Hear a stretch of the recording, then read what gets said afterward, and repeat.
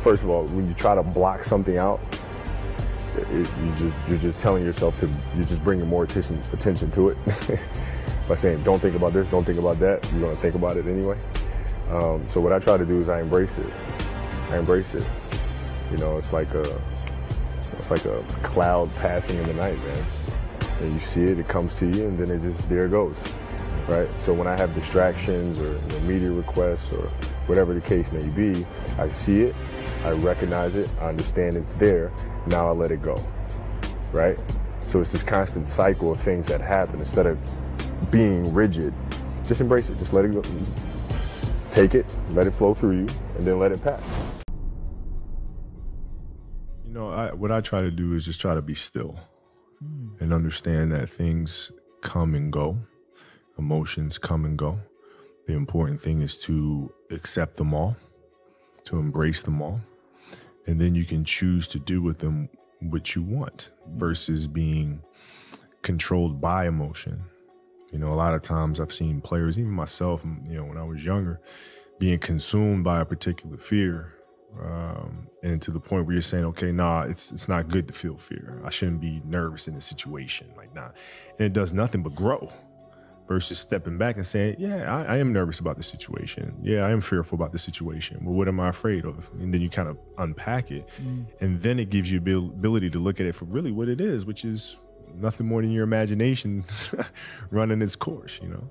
Mental toughness really is, it's all about not getting too high or getting too low, but just kind of staying pretty even keel. I mean, that's kind of the trick to it, is not to get too emotionally attached to the situation. I mean, it's one thing to be excited, but there's certain emotions you gotta watch out for, like overlooking plays or getting frustrated because you missed a shot or had a bad turnover, and kind of letting that kind of linger. Now I think it's a point where I can identify it pretty quickly. So if something's frustrating me, I can always not react to it. I can always get right back to the pocket that I need to be in pretty quickly. I think it's important for athletes to own what it is that they're going through. It's awareness, right? I think a lot of times we try to tell children, tell young athletes in particular, that if you have those thoughts and those feelings, that's weakness. That's bad. You shouldn't be feeling that, which then causes them to feel some type of way about themselves.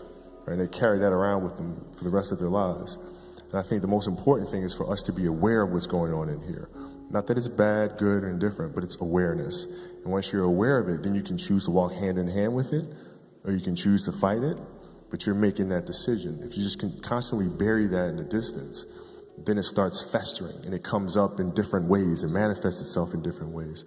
That's the game. That's the trick of the game, man. Is like, can you, again, detach yourself from it?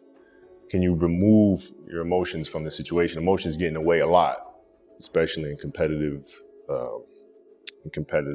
situations.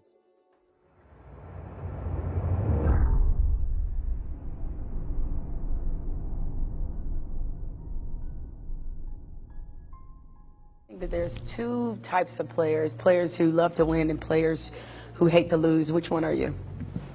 I'm neither. Meaning? Meaning that, I play to figure things out. I play to learn something, right? Because I think if you play with a fear of failure, or you play with the will to win, or that supersedes the fear of failure, I think it's a weakness either way. Right? Because if you play with the fear of failing, you'll have the pressure on yourself to play, to capitulate to that fear. If you play with the sense of I want to win, then you have the fear of what happens if you don't. But if you find common ground in the middle, in the center, then it doesn't matter. You're unfazed by either, right? And that enables you to really just stay in the moment, stay connected to it, and not feel anything other than what's in front of you. So I try to just be dead center. If you fail on Monday, the only way it's a failure on Monday is if you decide to not progress from that, right? So to me, that's why failure is not existent. Because, if I fail today, okay, I'm going to learn something from that failure, and I'm going to try again on Tuesday. And I fail, and I'm going to try again on Wednesday. So it doesn't exist. What does losing feel like to you? It's exciting. Why is it exciting?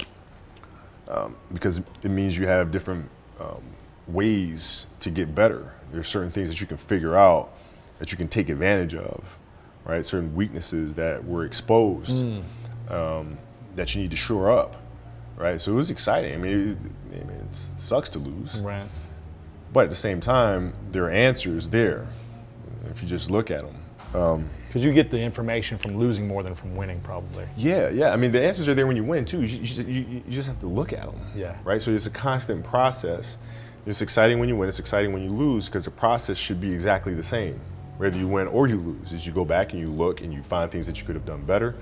You find things that you've done well that worked. You figure out how did they work, why did they work, how can you make them work again. Yeah. And but the hardest thing is to face that stuff.